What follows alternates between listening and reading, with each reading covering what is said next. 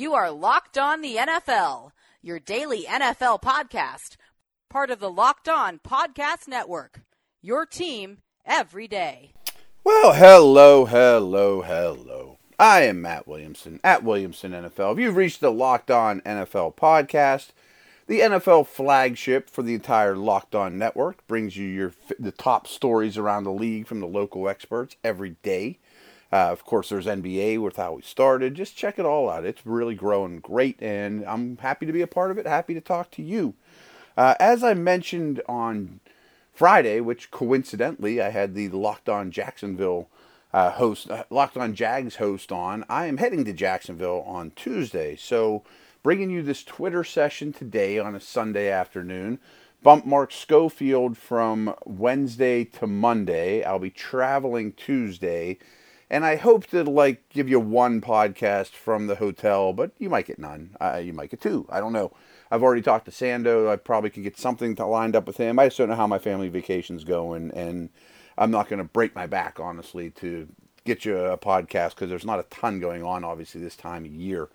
I did use our buddies over at Hotels.com, though. Today's show is brought to you in part by those guys. Don't hate like your friend's trip.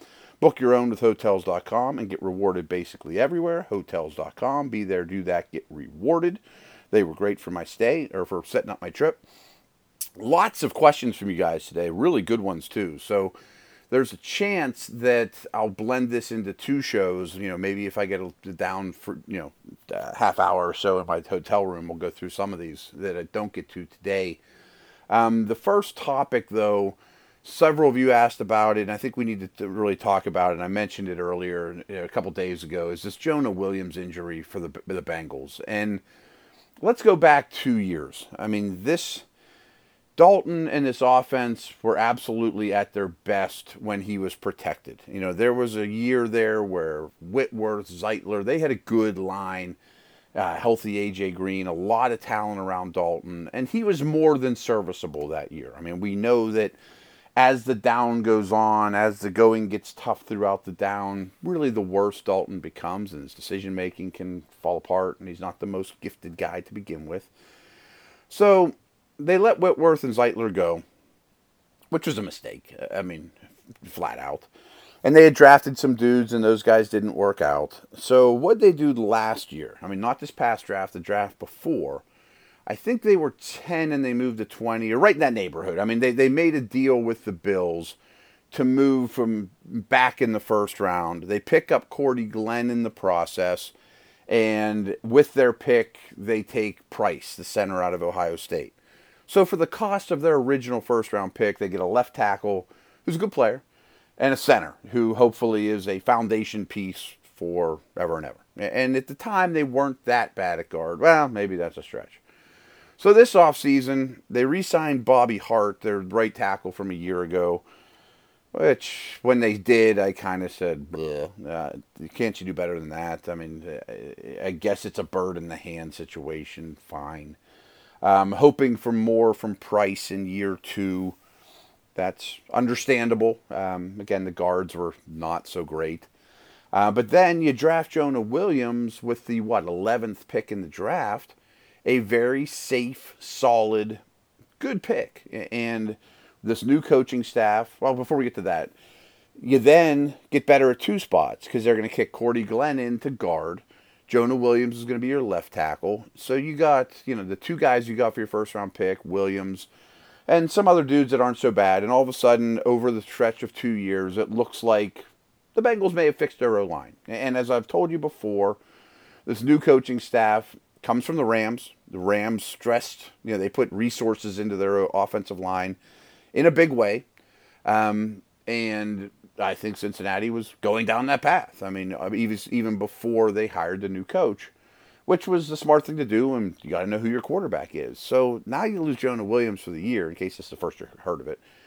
And a lot of those things crumble. I mean, now you still have Bobby Hart at right tackle. Glenn's your left tackle, and I'm sure he'll be fine there. But, boy, I liked him as a guard with Williams as the left tackle, and now your guards are so-so, and you're hoping on Price, and, you know what I mean? All of a sudden, it's like, I'm not as excited. I mean, I know it's just a rookie tackle but it has a ripple effect. And I've been telling you guys for a while that I think the Bengals are a sneaky offense for your fantasy team, for production. I like the new coach. I like, I thought the line would be serviceable. I mean, I've been mentioning for a while. I think Boyd is going to be a lot like Cooper Kupp and should fit in really well. And yes, it's a squint, but Ross and Cooks have some similarities. AJ Green's a much better version of Woods, even at this stage of his career. And then Michael Higgins asked me, can you talk about Joe Mixon's potential this year? Because I think Mixon, with all respect to Gurley, he's better. I mean, he's more talented. He's a better receiver. I think he's naturally gifted. And that's not a knock on Gurley. I mean, Gurley at his best is a really, really good player. But we know why Mixon dropped in the draft. And by all accounts, sounds like he's a better human being now, but I don't have a first-hand recollection of that, or I don't really have a strong opinion about him as a person. But I love him as a player. I think he's going to be a Lev Bell, David Johnson-like receiver, and we saw flashes of that. I think that this new staff is going to adore the way he plays the game.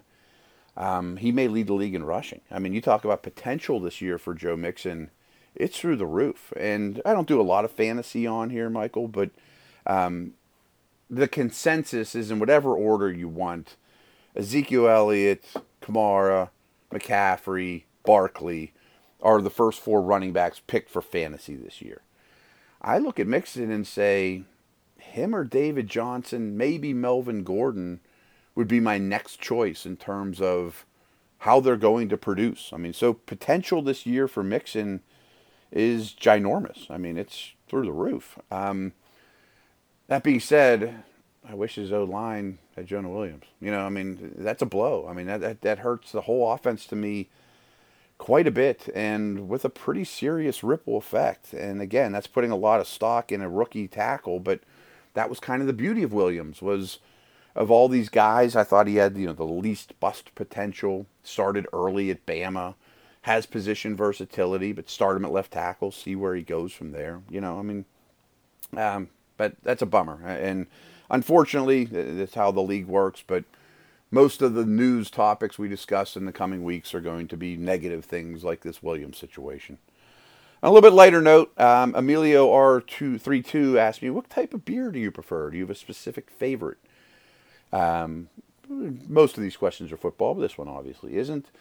It's interesting because I'm 46, so college was a lot of Milwaukee's best. I remember my last year there, I thought I had big money. I was drinking Miller High Life 30 packs, cans, at the fraternity house like everybody else. And then, basically, my buddies make fun of me because I didn't evolve with the beer revolution of all the IPAs and all the microbrews. I started drinking wine and whiskey and stuff like that more than I did beer when I left college. And all my buddies, I don't know what's cool beer anymore. Like, I drink macro brews. If I go to the bar with my buds, they always make fun of me. You're going to get something in a green bottle. I'm going to get Heineken or Molson or something boring. So I've drank a lot of beer in my life, don't get me wrong, but I don't know much about it anymore. And yeah, they'll be like, hey, sip this something, something, something. And I'm like, yeah, it's all right.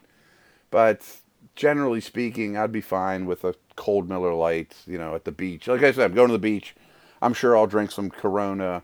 I'll definitely drink some Red Stripe, some Modelo, that type of stuff. And that's my summer beers here if we have people over. If I'm at the bar, like I said, a Heineken or something like that. So I'm not a connoisseur by any stretch of the imagination. That is for certain. Quick break here. We'll be back, and I have a lot more good questions from you guys. My man GoPatch79 asks, M-Dub, with the NFL morphed into a passing league, will Emmitt Smith all-time rushing record of over 18,000 yards ever be broken? Thanks, Matt. I had never thought of that. I mean, I think it's a really good question. I mean, I don't know that it's DiMaggio's hitting streak or some of these unbreakable records. 18,000 rushing yards, though. I mean, does a great back have to play 14, 15 years to break that and basically not miss much time in that time frame? that makes it seem like it's pretty darn close to impossible, right? I mean, let's think about that a little more. Give me some feedback on it. I mean, look at the great backs in the league right now. I mean, I just mentioned those 4 guys that are going to be at the top of the list in terms of fantasy. Or they're not. I mean, they're not even in the conversation. I mean, they're so far away. And the older dudes like a McCoy, a Shady McCoy or a Frank Gore, I mean, they're not going to get there. I mean, does Zeke Elliott have to play 12 more years or something? It's pretty amazing. And you talk about an offensive line and a system and a great player. That might have been perfect worlds colliding there in terms of Evan Smith and his production.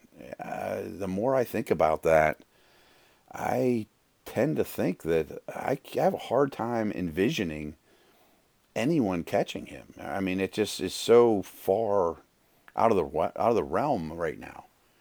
Another regular, Joshua Silber, asked me, I thought your position on Cooper, he's talking about Amari, being on a Hall of Fame pace was a reach. With that being said, which receivers currently playing do we think should be in? Seems like between them, the Johnsons, I'm talking about Andre and Calvin, Reggie Wayne, Steve Smith, there is an oversaturation at the position. Yeah, he's right.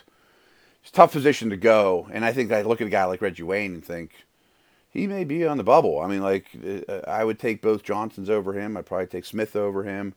First of all, I think you're right that I got a little aggressive there with Amari Cooper. I mean, he's still awfully young, but his production's not Hall of Fame worthy by today's standards. And that's going to be the key is, today's standards are changing everything. I mean, that's why I'm doing this question after the Emmett one. Larry Fitzgerald's the obvious one. And Sando was funny the other day. He's like, Matt, tell me besides Larry Fitzgerald, who are good old receivers in this league right now? There's not a lot.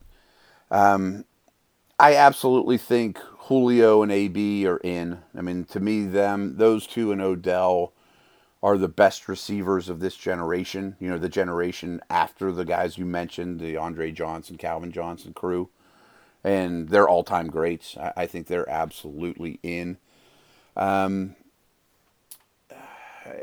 to be interesting, though. I mean, there's a good crop of young receivers. And by that, I mean 5-6 years in the league. I mean, Evans, Odell, guys like that are, to me, on the pace. But I absolutely think the rules for getting in as a wide receiver, the bar is going to go up. Like Williamson, you always talk Steelers, but Lynn Swann goes, and go back and look at Lynn Swann's numbers. I mean, they're pathetic by today's standards. I mean, you wouldn't want him on your fantasy team even. Like, oh, man, I got to start Swann this week. But he won 4 Super Bowls. He was a great player, but the era is so different. But even, the 80s, the 90s, I mean, they're not putting up these type of numbers at all, of course. So I do agree with you that there will be a logjam at the receiver position more and more and more. And we're already seeing it. I mean, Tim Brown and guys like that didn't get in, easily. So, and there's going to be some no-brainers. I think Odell will probably be a no-brainer, too, when it's all said and done. Like, I don't think an Edelman or a Welker is a no-brainer, but I think they're really good players. I don't think they get in likely. Edelman's case is getting a little stronger, but they'd have to do a lot. Speaking of Hall of Fame, it just so happens we have a couple of these. Joshua Silber writes this one too. Hall of Fame worthiness of these several quarterbacks. He lists Romo, McNabb, Matt Ryan, Cam Newton, Eli. I think I made my opinion on Eli clear. First of all, I think he's done. So I think his book is pretty well written. I think he goes. I would not get my vote. I don't think he's worthy. I don't think he was a good enough player. I thought he was too inconsistent, very up and down. Yes, he did some good things. I understand the rings, and he's the only guy on here with rings, so he belongs more. That means he's better. I don't subscribe to that theory. Cam Newton would have to do a lot more, and we talk about Cam a lot. His MVP season really stands out as wow. But I thought he was great last year before injury, and I do think his new marriage, assuming health, with Turner will really go a long way and should extend his career if he totally buys in. But I look at the quarterbacks of this generation, and there's 6, 7, or 8 of them I would take ahead of Cam Newton for sure. I mean, I need at least 5 more Pro Bowl type years from him type of deal. I think Ryan, I don't think people will agree with me, but I think he's on the tier right below Brady, Breeze, Rodgers, in terms of great players this generation. Not winning that Super Bowl hurts him. I mean, I just know that's going to affect his chances to get in. But he's a compiler. We talked about the receiver stats. Go look how many yards Matt Ryan's thrown for. And if he plays another 5 years and is in the top 5, 10 passing leaders, I know that they're not their watered down stats. I mean, compare them to Bradshaw and Stabler and guys like that. Of course, it's much different. But he's going to have a pretty impressive resume, especially if he can get back to the Super Bowl. I think his story certainly is not written, nor is Cam's. But I think in the end, Matt Ryan will be a Hall of Fame quarterback. And I think he would get my vote, and I think he'll get everyone's vote. I'm a believer. McNabb, there's been a lot of talk about that. I think he's a little bit better than his general consensus is. People look at him as a little bit lower tier. I think he's a little bit better passer, playmaker than given credit for. But he's kind of the definition of the Hall of Very Good to me. And to be honest, I think Romo is too. I mean, you'd gladly take either one of them to be your franchise quarterback for a 10, 12-year stretch. If Trubisky or even Baker Mayfield or Lamar, any of these young guys have a McNabb-Romo tier career, those cities should be very, very happy. I just don't think quite Hall of Fame. I mean, I just think there's better guys. Good stuff there, though, of course. This is a good one, too. George Maddox asked me, what's your view on the idea that coverage is more important than pass rush, as discussed a lot recently? And I actually, go check my timeline. I wrote a pretty good article about this for Big Blue View. It's a giant site that just asked me that question, so I wrote it up. And I understand the metrics. I understand Pro Football Focus, I think you can find it on YouTube, has a very good argument why just keep giving me corners. And it's a very strong argument. I understand that. But I want the big people. I really do. And I understand that you can negate pass rush by getting it out. I just think that if there's a Donald Cox, even Calais Campbell or Cam Hayward, I mean, there's so many of these good players that line up between the tackles a high percentage of the time, or can bounce outside too, in Campbell's case, that just affects quarterbacks more. That they know they're going to get hit. They know that there's going to be instant pressure, that there's a disruptive person very, very close to them when they snap the ball. And some are, quote, oblivious of pressure, but most really aren't. I mean, they know those guys are there. Not to mention, I think that, and this isn't what you asked me, and I understand that, stopping the run, quote, doesn't matter anymore. But look at the teams with the best big people in the league lately. They've won a lot of games. The Saints, the Rams, the Patriots, the Steelers. I mean, they've been the Eagles. Those are the teams that have been in the Super Bowls lately. You know what I mean? I mean, Patriots, Eagles, Patriots, Rams were some of the best linemen, 300-pounders in the league. And I had this conversation on SNR. I think the Steelers probably have the best group of 300-pound players in football right now. And that's an outstanding foundation to build from. And that also leads to, I think that interior pass rush to me is more desired than exterior pass rush. But I would rather have Fletcher Cox than any corner in the league. You know what I mean? And maybe the corner market right now is a little lighter than usual. I mean, who's the best corner in the league? There's not, give me Revis, give me Dion, give me Woodson, But I also think that's partially because the rules are harder on corners, and you can get by with average corner play and a good pass rush. And I maybe I'm old school. Maybe I need more to get turned around on this. But if I'm building a team, I want big people, and ideally I would pay extra to get something along the Alabama lines. If I can bring waves of defensive linemen, if I can rotate 5, 6 guys in my front, I'm going to wear down an offensive line that has to play every snap. I mean, by the fourth quarter, that's going to pay off.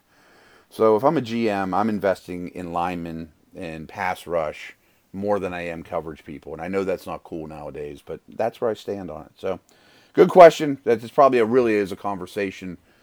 Maybe I should have that with Schofield or Sando or somebody like that, or have a Pro Football Focus person on and just do a whole show on that. All right, we're coming down the home stretch here on the last segment. I've told you this before. It does myself and the network a lot of good if you get in your car and tell them to play podcast NFL on your smart device. That's a big help to us. Also, I have told you about Blue Chew before. You can increase your performance and get your extra confidence in bed. BlueChew.com. That's blue like the color blue.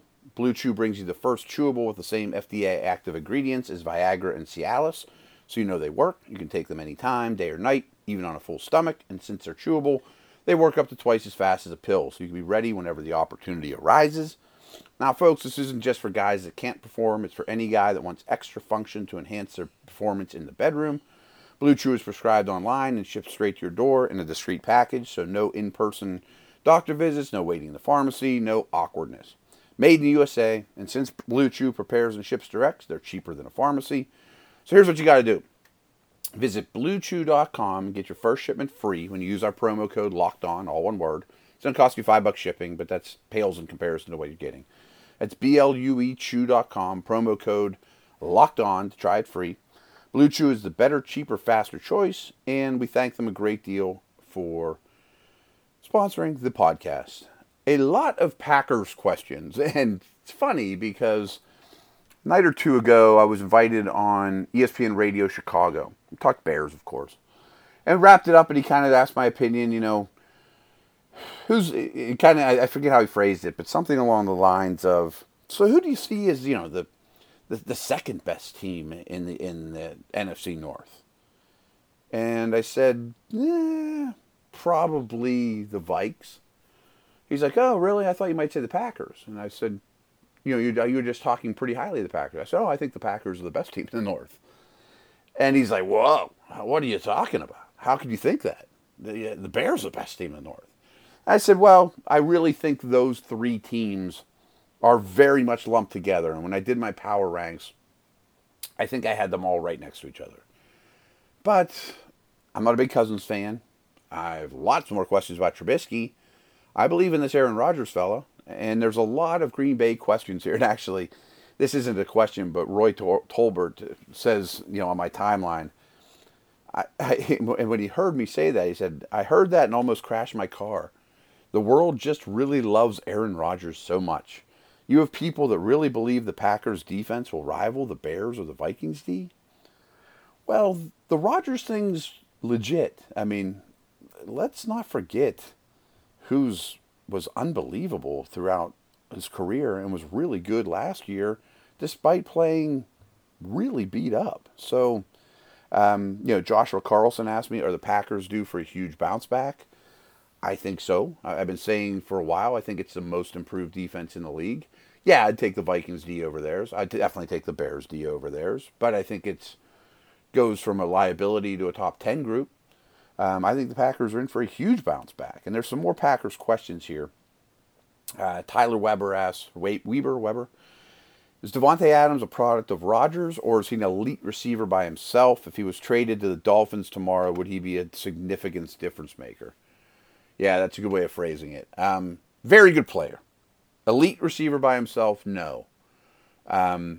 If we put him in a vacuum, I bet he'd be 9th or 10th on my list, something like that. Maybe we'll buzz through the league and just say, who's a better football player than Adams right now? And again, I love him. A lot of his production is based on insane volume and being kind of the only face in town. But he's earned it. I think he's a good route runner, a good separator, very reliable. I don't see a lot of weaknesses. I think he can attack a defense at all levels. I think he's good fundamentally. I think he moves well, comes out of his breaks well. But I also don't know, is there a trait where I'd say, boy, that's his calling card? Like AB coming out of his breaks is wow. I don't know that Adams has a wow piece to him.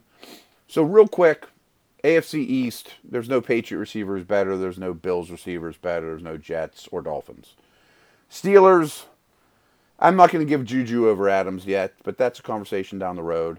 Beckham, yes. AJ Green, yes, but I do worry there's a little decline there. So that's 2. The Ravens, no. Texans, yes. Hopkins is better. Is T.Y. Hilton better than Devontae Adams? I call that a tie. Very different. I expect huge years from both. Tennessee, I'm going to say no. Jacksonville, I'm going to say no. Denver, I'm going to say no. Tyreek Hill is better than Adams.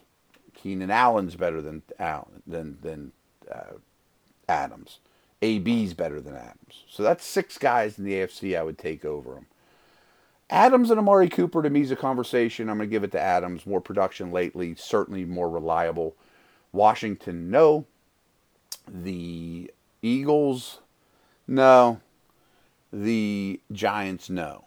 Packers are out of the equation. Bears, I can't give you Allen Robinson, no. I like the Lions guys, but no. I absolutely think Diggs is better. Packers fans won't like hearing that, even though I've been saying a lot of good things about the Packers. Thielen versus Adams. I think I'm going to give Thielen the nod, but barely. Evans versus Adams in the South. Evans barely. Sorry. Yeah, I just think he is. Carolina, no. New Orleans, Michael Thomas, yes. And Julio's a yes. No one on Arizona. No one on the Rams. No one on Seattle. No one on the Niners. So you do it like that, I would say Adams is my 12th to 15th best receiver in the league. Something along those lines. So great player, but that kind of goes back to that conversation about Hall of Fame receivers and a trend of this conversation so far. Being really good is great, but it's hard to be elite. Use that word elite. And that's when I take a step back. Or, again, if Adams were traded to the Dolphins for their first-round pick next year, totally hypothetical. All of a sudden, do you want him on your fantasy team anymore? His fantasy stock. It's not all about fantasy, of course. You know that better than me, but I bet his production dips by 20%. That there's just not much around him. The line's not there. Everyone's going to focus on him. He gets a lot of focus anyway, of course. But being where he's at sure helps. And that would be this. For a lot of those guys, too. If you took Michael Thomas off the Saints and stuck him on the Dolphins, his production goes down 20% too. So Adams isn't alone in that situation. But good conversation, folks. Again, I'm going to talk to Schofield tomorrow. Didn't get to a lot of your questions, but this was fun as always. Over and out.